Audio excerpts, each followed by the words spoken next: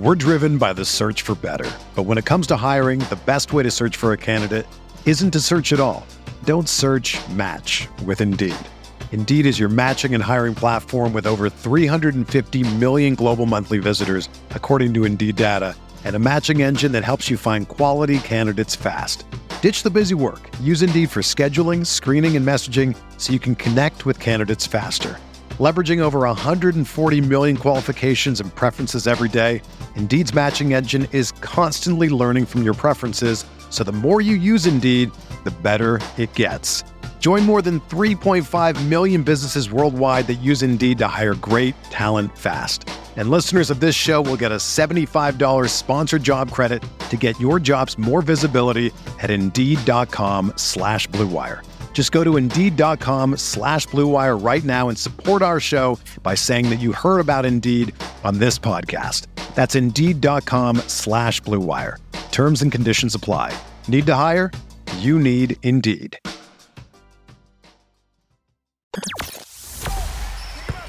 The hottest Knicks tape you'll find online. Knicks all day. We bleed blue and orange. This is Knicks Fan TV, your one-stop shop for the ultimate New York Knicks fan experience. Throws it down. News, rumors, debates, post-game live streams featuring live callers. Let's go Knicks, baby! And now, your host, CP, the NY Fanatic.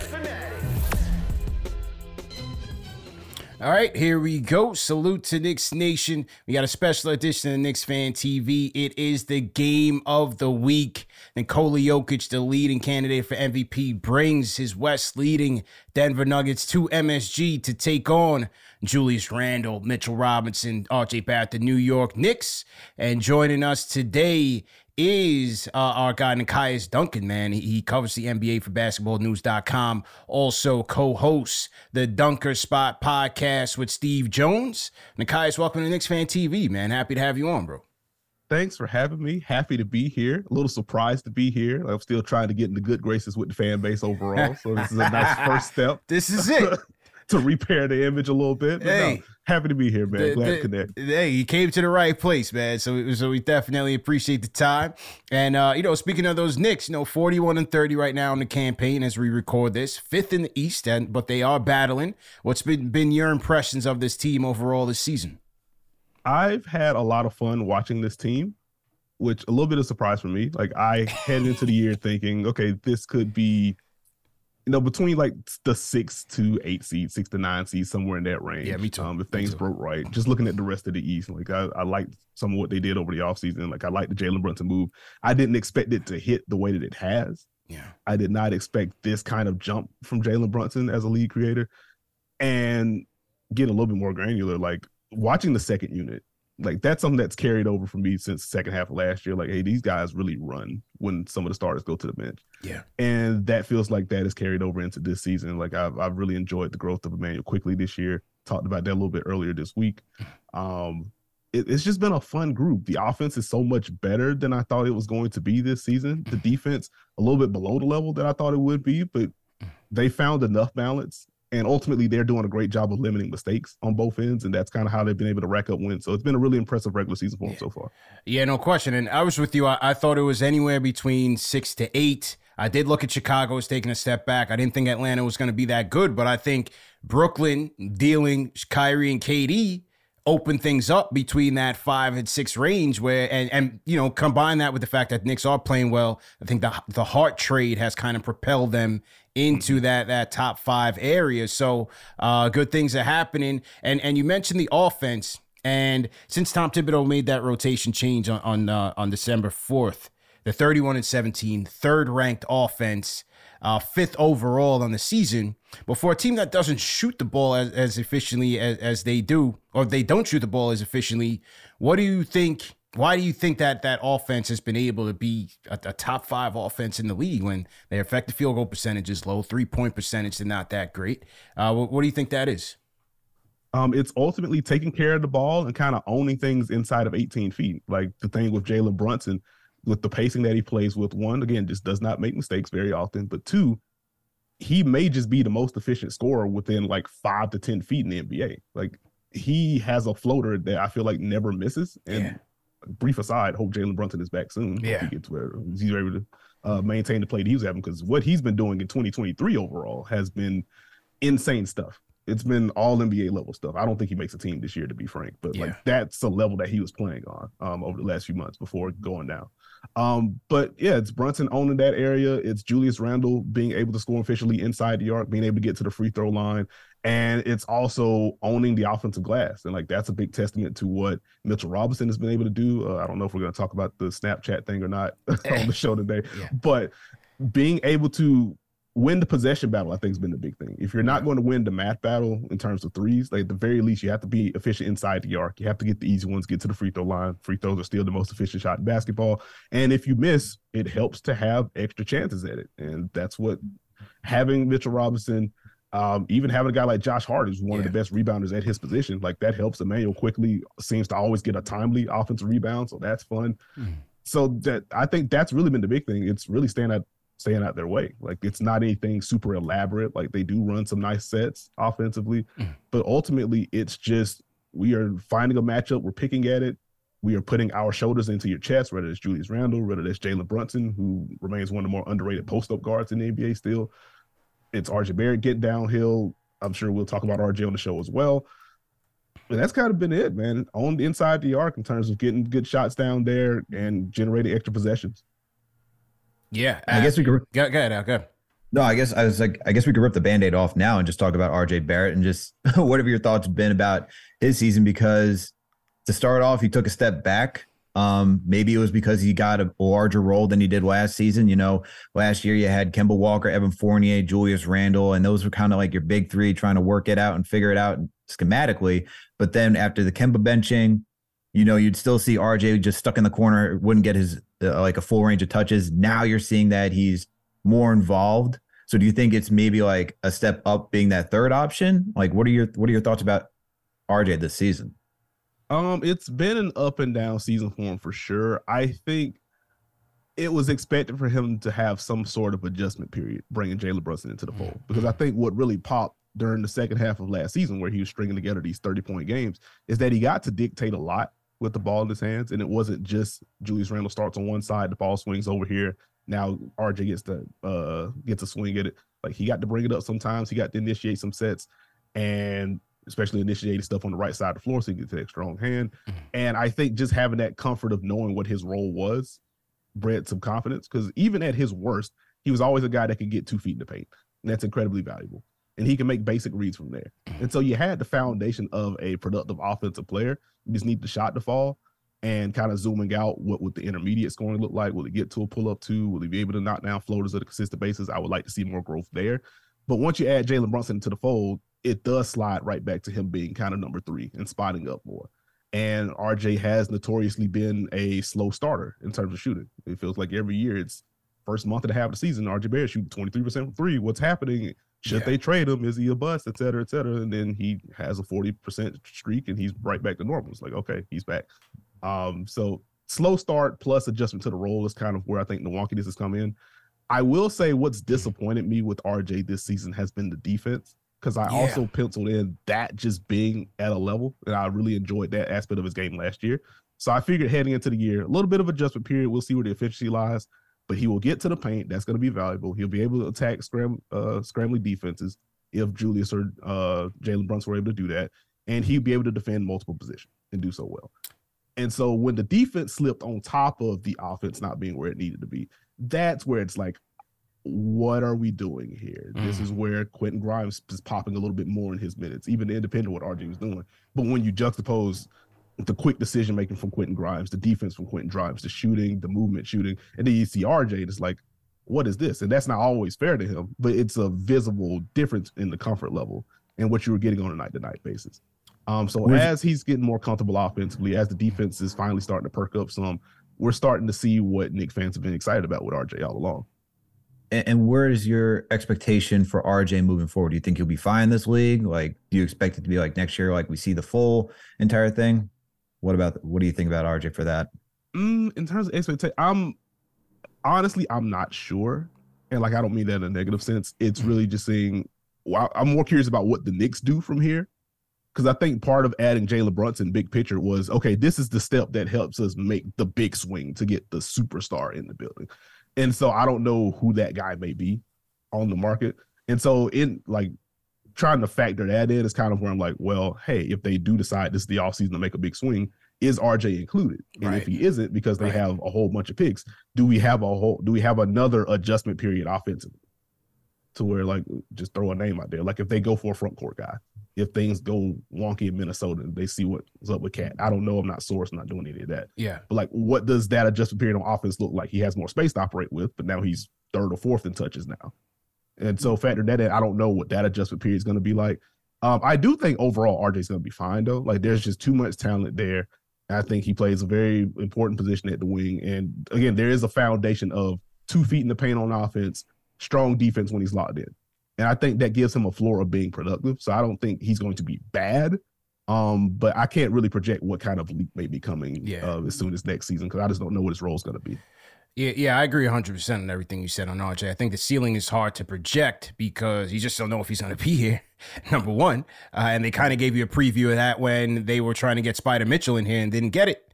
And so with Brunson here having the year he's having, with Julius here having the year he's having, RJ could be that piece that you deal to upgrade the team even more. So it's just not clear. And I think it also depends on how they finish in the playoffs. And what's out there in the offseason. But defensively, I agree with you 100%. That was my biggest surprise because it's been the worst of his 4-year career, and it's an important position at the wing where we need him to be average at best. You know what I mean? Or average at worst, sorry.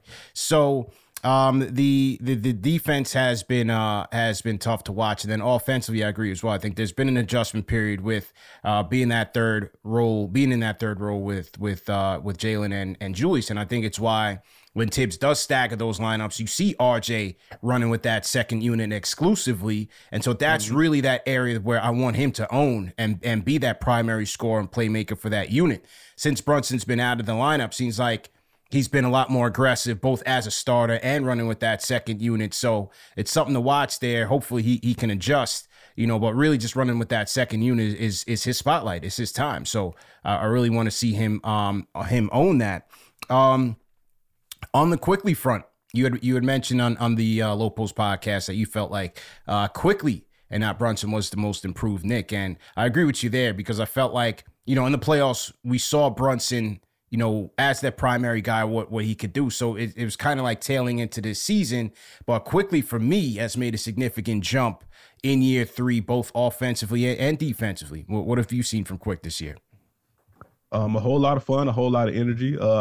A brief aside, like I was in Miami for the Heat Knicks game in which Julius Randle just did not miss anything that he took and knocked down ridiculous shot after ridiculous shot after ridiculous shot. But like what really stood out was that fourth quarter run from Emmanuel Quickly, where he's knocking down floaters, he's knocking down pull-up threes, he is running around the entire court after knocking down these shots. Right. And it's just like he's just a bundle of joy to watch. And like that's not basketball analysis, but like guys like that really invigorate a crowd. That really gets your team going. I just enjoy the joy that he plays with. But as far as the basketball stuff goes, decision making inside the arc has gotten better for Emmanuel Quickly. The floater has been one of the most efficient in the NBA among high volume guys.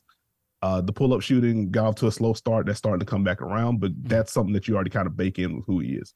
The defense is what's really popped for me this year, and we saw signs of that last year. But this year, the screen navigation has just been airtight. And some of the rotations that he's making off the ball, it's like it's a young guard that's finally starting to get it, and that's using the length and athleticism that he has.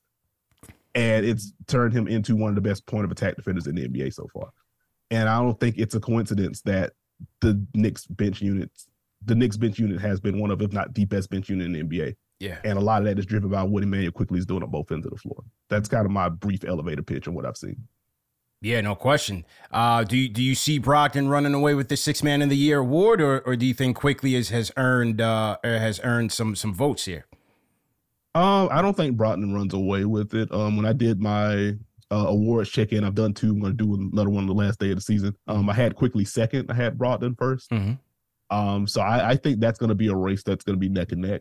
And if Quickly continues to pop like this, if the Knicks are able to continue to string wins together, and if the Celtics continue to slide, like I can imagine, like recency bias may tie in with some of the voters. Like, Boston looking kind of wonky. Malcolm Brogdon has had one of the weirdest finishing seasons that I've seen from a caliber of finisher. In my time covering basketball. Like, he just could not make layups the first couple of months of the season and got that rolling. He's been shooting well from three all year. This is the Celtics podcast. We'll leave that for right. I think Quickly has a chance to win the award for sure. There you go. And that's what we want to hear. Right. Once again, we're talking to Nekias Duncan, basketballnews.com, also a co-host of the Duncan Spot podcast. So make sure you check him out on those platforms. Mitchell Robinson, Nekias, as we mentioned, now after the Knicks win in Portland, Mitchell Robinson, who had a tough West Coast trip. He had a tough time going at it with Sabonis. He had to deal with AD. He had a tough go at it. And, Clipper game was a little bit rough as well. He went on Snapchat and voiced his frustration with not being involved in the offense. He likened it to running cardio at 48 minutes. And now this morning, as we record this podcast, Mitch is a friend of Knicks Fan TV. He went on Instagram, replied to the post that we did put the Snapchat post up there. And he replied saying that, he voiced his frustration in the wrong way. He was contrite about it, said he's going through some personal things, but he has to do better and he wants to find himself. In terms of his role with this offense and what you see from him, what do you think about that situation?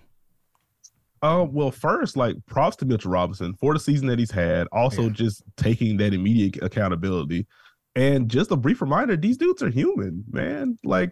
I just feel like fans at large see basketball player, millions of dollars. You should be happy no matter what. Yeah. Because you could be working 9 hours at this grocery store or whatever the case may be. Mm-hmm. And I feel that, but you got to think about the mentality it takes to even get to the NBA. Right. And to be in position to even earn those kinds of dollars and the amount of self-belief that these guys have to get to this spot.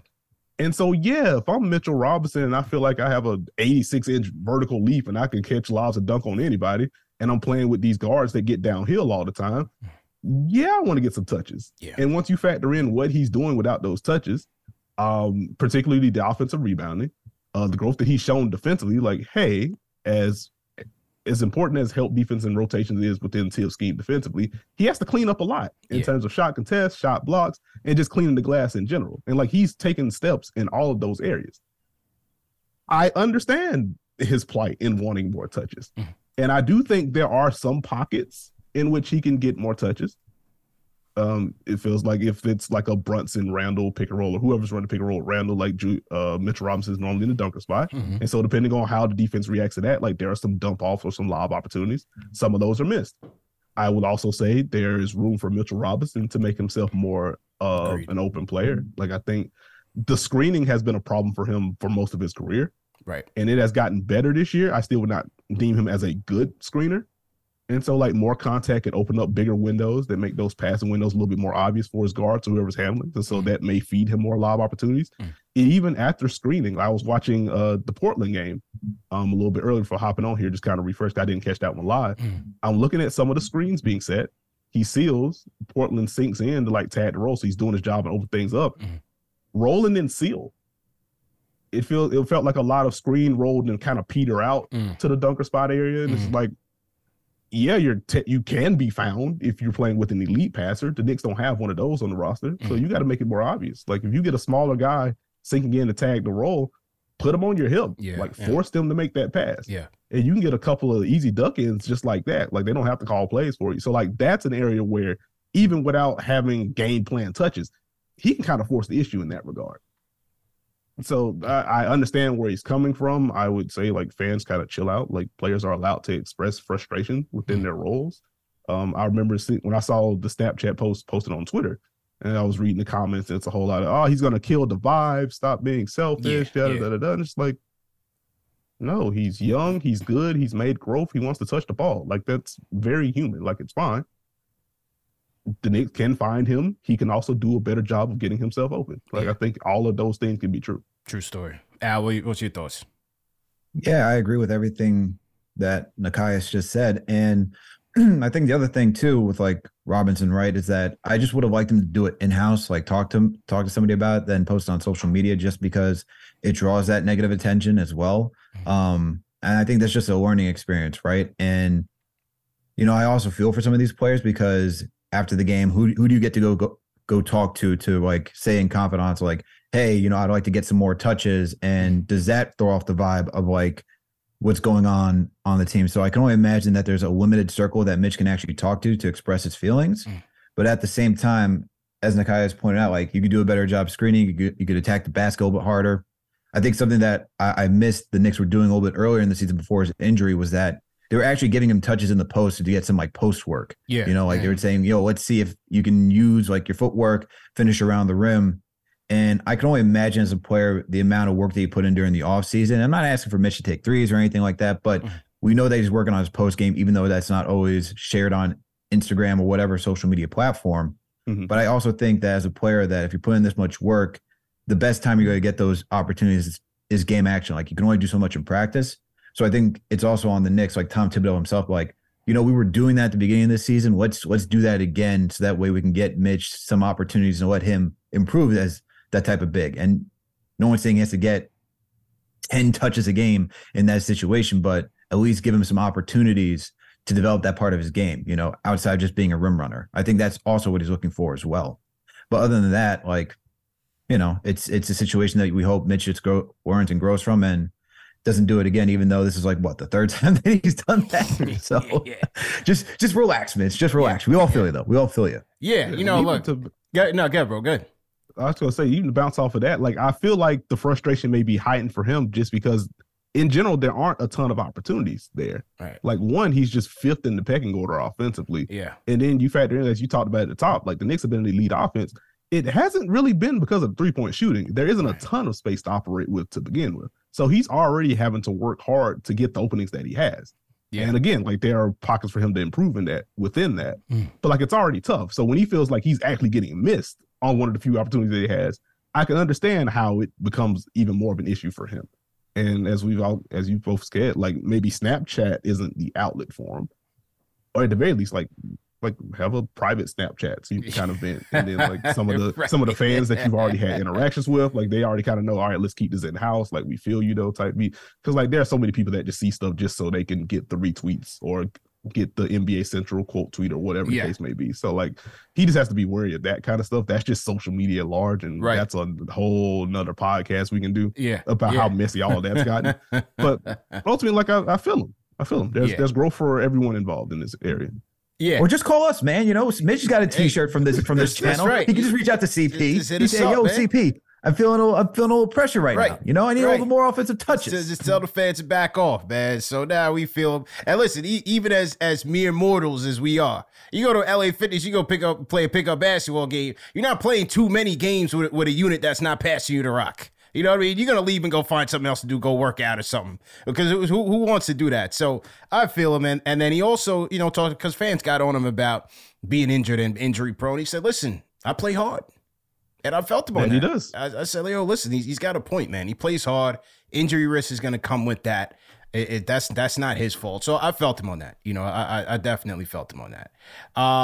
But let's switch gears out to the Denver Nuggets, the opponent that's coming into MSG, man. Yeah. So, Nekias, you know, we got this game coming up. We have to know what has made the Nuggets so successful this season. So what are your thoughts on them? They are a very, very good basketball team. This recent slide from them notwithstanding, top of the West by a pretty solid margin for a reason. That starts with Nikola Jokic, who has been at worst a top 3 player in basketball. I do not feel like getting into a full-blown MVP debate today. We've all seen what that conversation has turned. We're about to go full on in. Don't worry. At worst, he's having a top 3 season in the NBA. Correct. We will put it that way. Correct. But no, the scoring, the efficiency from him, the passing, he's the best passing big man in NBA history. Like we can just be frank and honest about that. But he is kind of the sun in which the Nuggets are centered around. It's been nice to see Jamal Murray stay mostly healthy this year. The ramp-up period has been a bit of an inconsistent one to start the year, as you would expect, but he's had some moments where he's just averaging 25 over a 10 or 12-game stretch. It's like, he looks back. That's kind of scary because they're already scoring at a ridiculous rate with Jokic on the floor. If Murray's cooking too, you get the shooting from Michael Porter Jr., you get these steals and these dunks from Aaron Gordon. You got KCP, who, you know, for the first portion of the season was leading the NBA in three-point shooting. If you got all this, I don't know how you guard this team. So the offense is what spearheads this. The defense has been a point of contention for Denver all year long. Beginning of the year, it was flat out awful. This is a team that wants to put two on the ball. They play Jokic high up and pick and roll. That requires a lot of level of connectivity on the back end that they can't afford to slip on. Beginning of the year was bad. I remember writing about it early in, I think, first day of December. It was like, what's wrong with Denver's defense? They were 25th in half-court defense, 25th in transition defense, all a mess. Something clicked. They weren't an elite defense, but like they were around the top 10 area in terms of points allowed per possession for like a month and a half. And it's like, oh, they're doing the little things. They're getting the activity from Jokic. If they're getting this level of defense, doesn't have to be elite, just has to be solid. And it was a little bit more than solid for that month and a half, 2 months. They get that plus the offense. This is where it went from Denver's the 3 or 4 seed to they lead the West by like 8 games. Right. And over this recent stretch, the defense has fallen back. Lack of connectivity on the back end, even Jokic coming up to the level, not getting up to the level with the same juice. The help is either off target or not on time, or it's just small, even when they do the right things. And then the offense, still very good, still scored a lot, but the Jokic post touches coming a little bit higher out on the floor. Teams able to push them off. Jamal Murray with more of a burden, having to carry a second unit for Denver that frankly has just been one of the worst in the league post All-Star break. And so you get enough of that working against each other, and then that's where you get the Bulls loss at home. And that's when you get the Spurs loss, in which that. Like, the Spurs, we got to give some love to not too many people outside of San Antonio watching the Spurs, especially second half of the year. We know where they want to land in terms of draft lottery, but like they have some guys that can score on that team. Yeah. But even then, like the defensive effort from the Nuggets, awful. It was probably the worst it had been that season. And so, go ahead. No, I was going to ask you, like, so, and with like this most recent losing streak, right? Losing to the Bulls, the Spurs, the Nets, like that doesn't give you any concern for the Nuggets going to the playoffs? That's what I wonder. That's what I've been trying to. Yeah, that's what I wonder. That's what I've been trying to wrestle with, because it's like, if they play like this, they're going to lose. Like, that's very duh analysis. And like, we knew heading into the year, there's a certain level of defense that Denver has to play in order to be successful. Because the offense, I don't have like big offensive concerns for Denver. Like, I will keep an eye on like something that Philly did during their first matchup.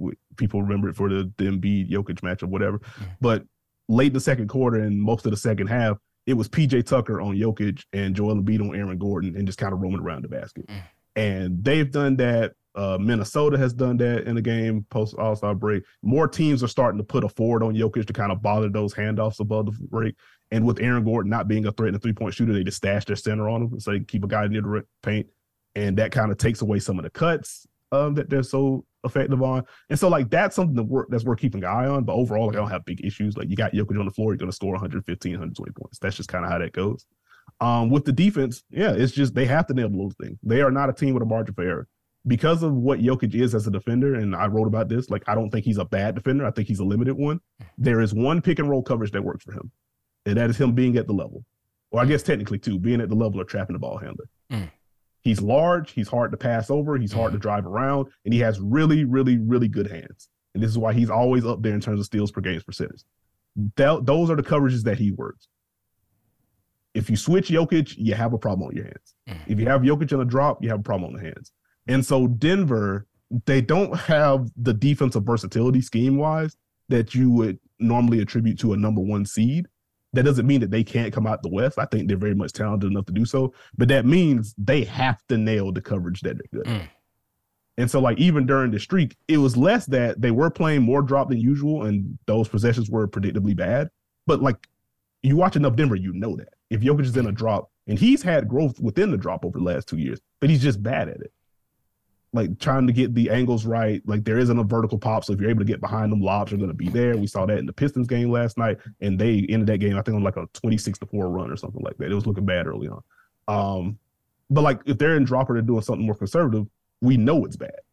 And so, for me, what was concerning is that they were naturally bad in the drop. They were also bad at, like, their base coverage in the one that they're supposed to be good at.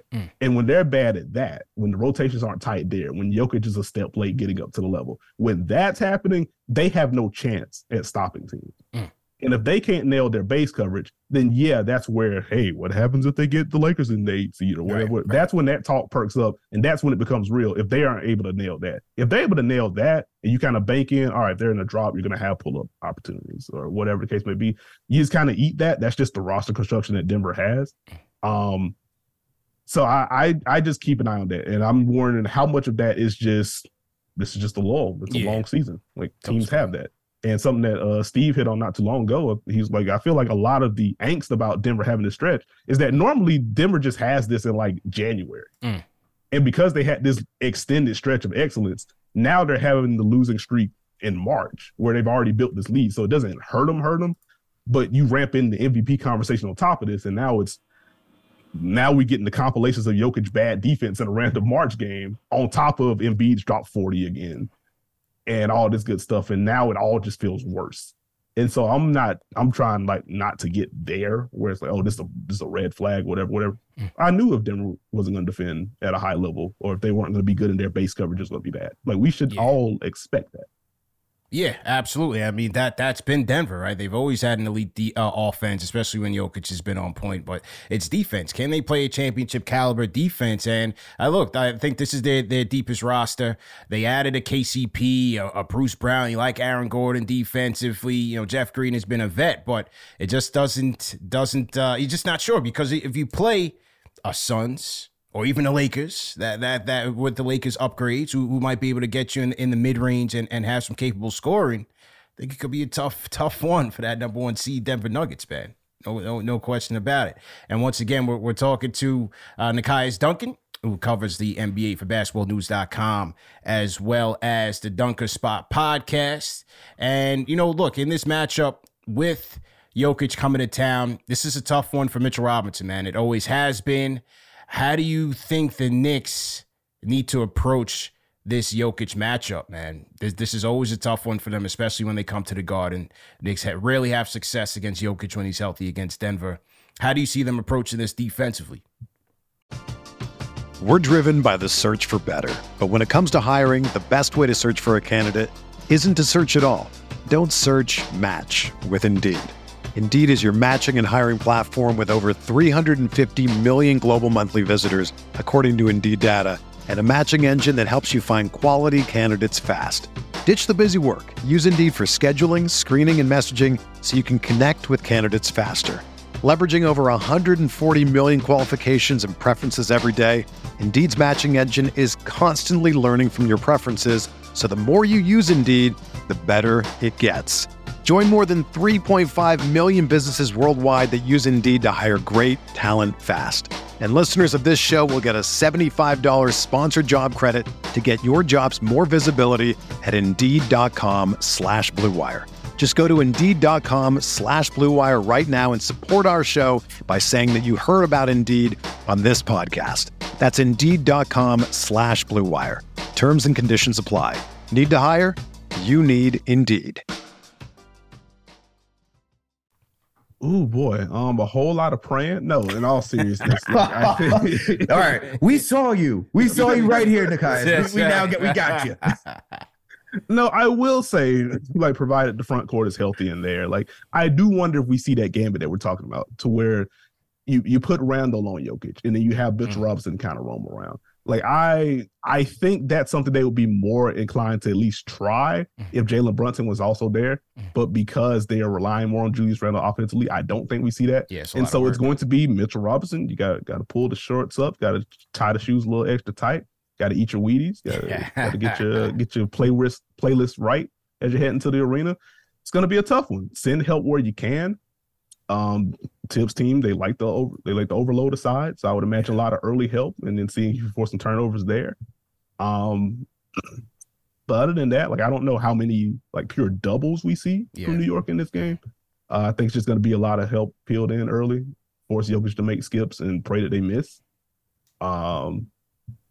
That would be how I would approach it from them. Like, again, like the Randall on Jokic, have Mitchell Robinson game, it would be cool if Randall wasn't relied upon so much offensively. So outside of that, it's just going to be showing early help and doing the best you can within that.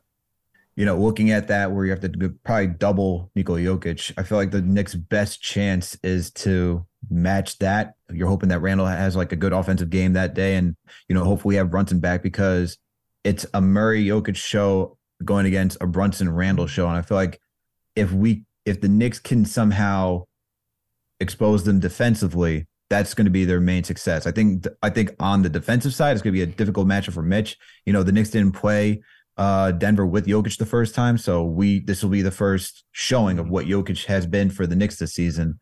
And I'm just looking on the offensive side for the Knicks to stay afloat in this game. I would say on that front, if I can go back to the Heat Knicks game that I was at in Miami, like it was a lot, and I ended up writing about this as well. What they did with Kevin Love, it was a lot of, we're going to empty this corner or empty this side. We know that you're coming to the level. We will wait out this hedge or whatever, and then we'll attack from there, or we'll attack early. And so I would imagine if there's a Jokic-specific game plan there, it would probably be running higher pick and rolls or just getting to the wing, kind of clearing that side, and really forcing that back line of Denver to make decisions, like dare them to be in the right spots at the right time. And then also like space Michael Porter Jr. maybe one pass away, which seems counterintuitive, but if he's not the low man, the help is just small. It's Jamal Murray having to make that rotation now at the rim. It's Kentavious Caldwell-Pope having to make that rotation at the rim now. And so New York may be able to get enough juice out of that. We'll see what like the clear outs, what Julius Randle looked like. Yeah. I think Denver should be able to kind of load up pretty decently there because, again, the Knicks haven't been a great three-point shooting team this season. So there's room there. I think this should be a pick-and-roll-based game plan for New York in this one.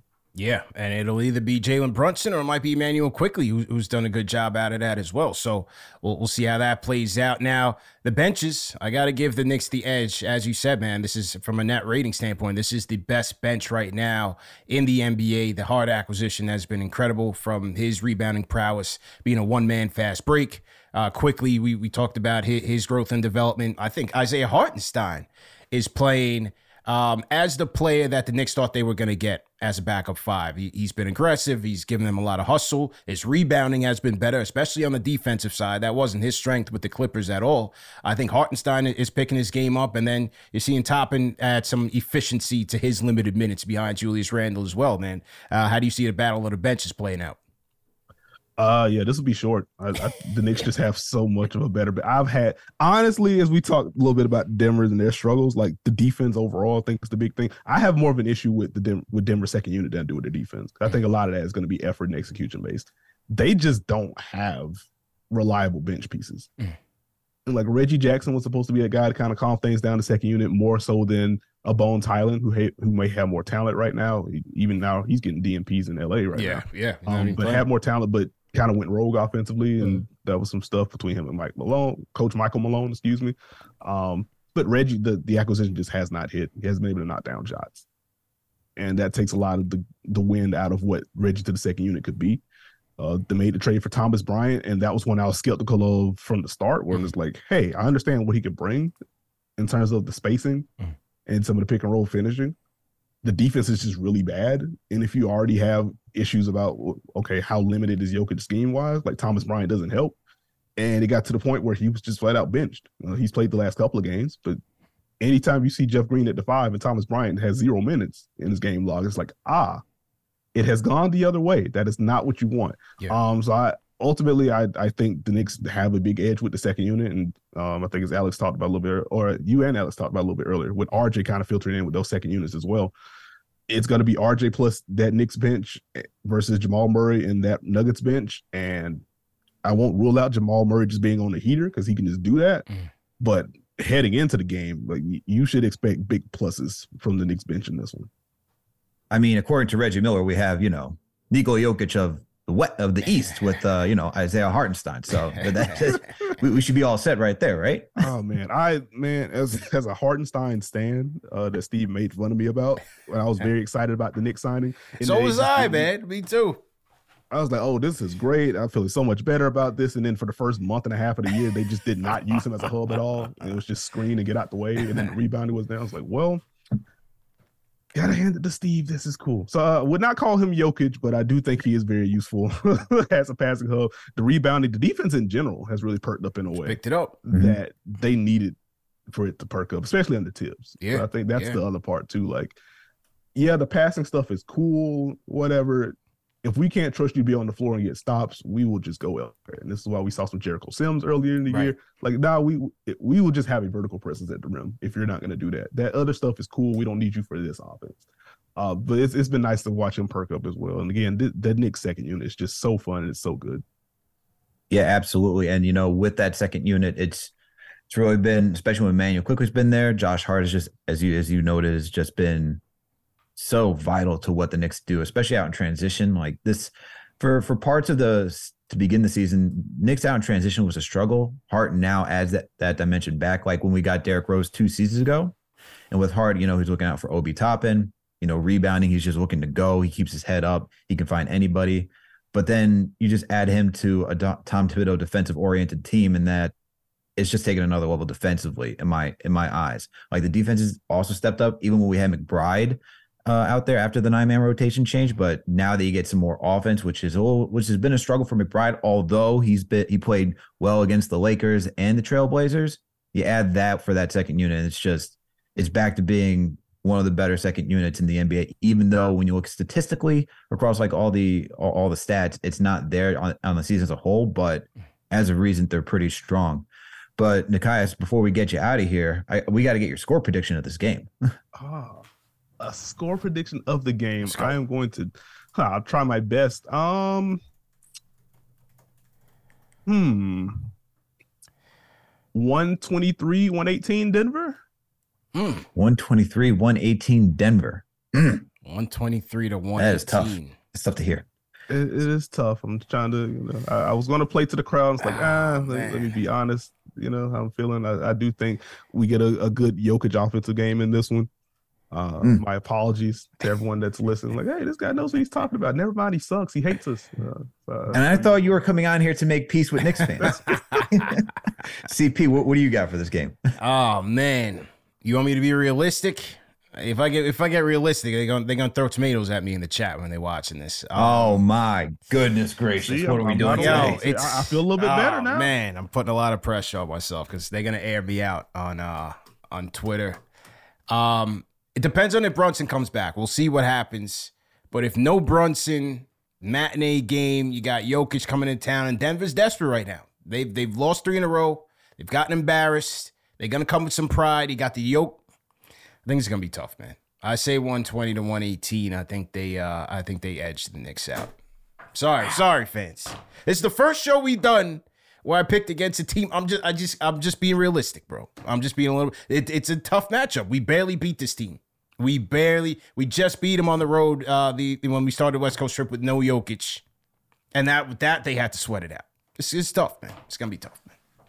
I expected better from you, CP. I really did. Save it, Alex. Save it. Go ahead. Save the show. I am going. It's going to be a battle. Do not get me wrong. Yeah. It's going to be a battle. I'm going Knicks in this one. It will be. It's the Denver offense I got to account for. Yeah. I'm going to go 125, 122 Knicks. Okay. 125, 122. Okay. There it is, man. So let's see how that plays out. But Nekias, man, we definitely appreciate the time and the insight. Always a pleasure, man. And hopefully we could do this again, man. Thanks again. Yeah. If I'm allowed back, I'm down to come back on. I know I threw some cold water on the show at the end there. But no, it's been a blast. I appreciate y'all. Keep doing what you're doing. And again, let's make it rock. Let's do it, man.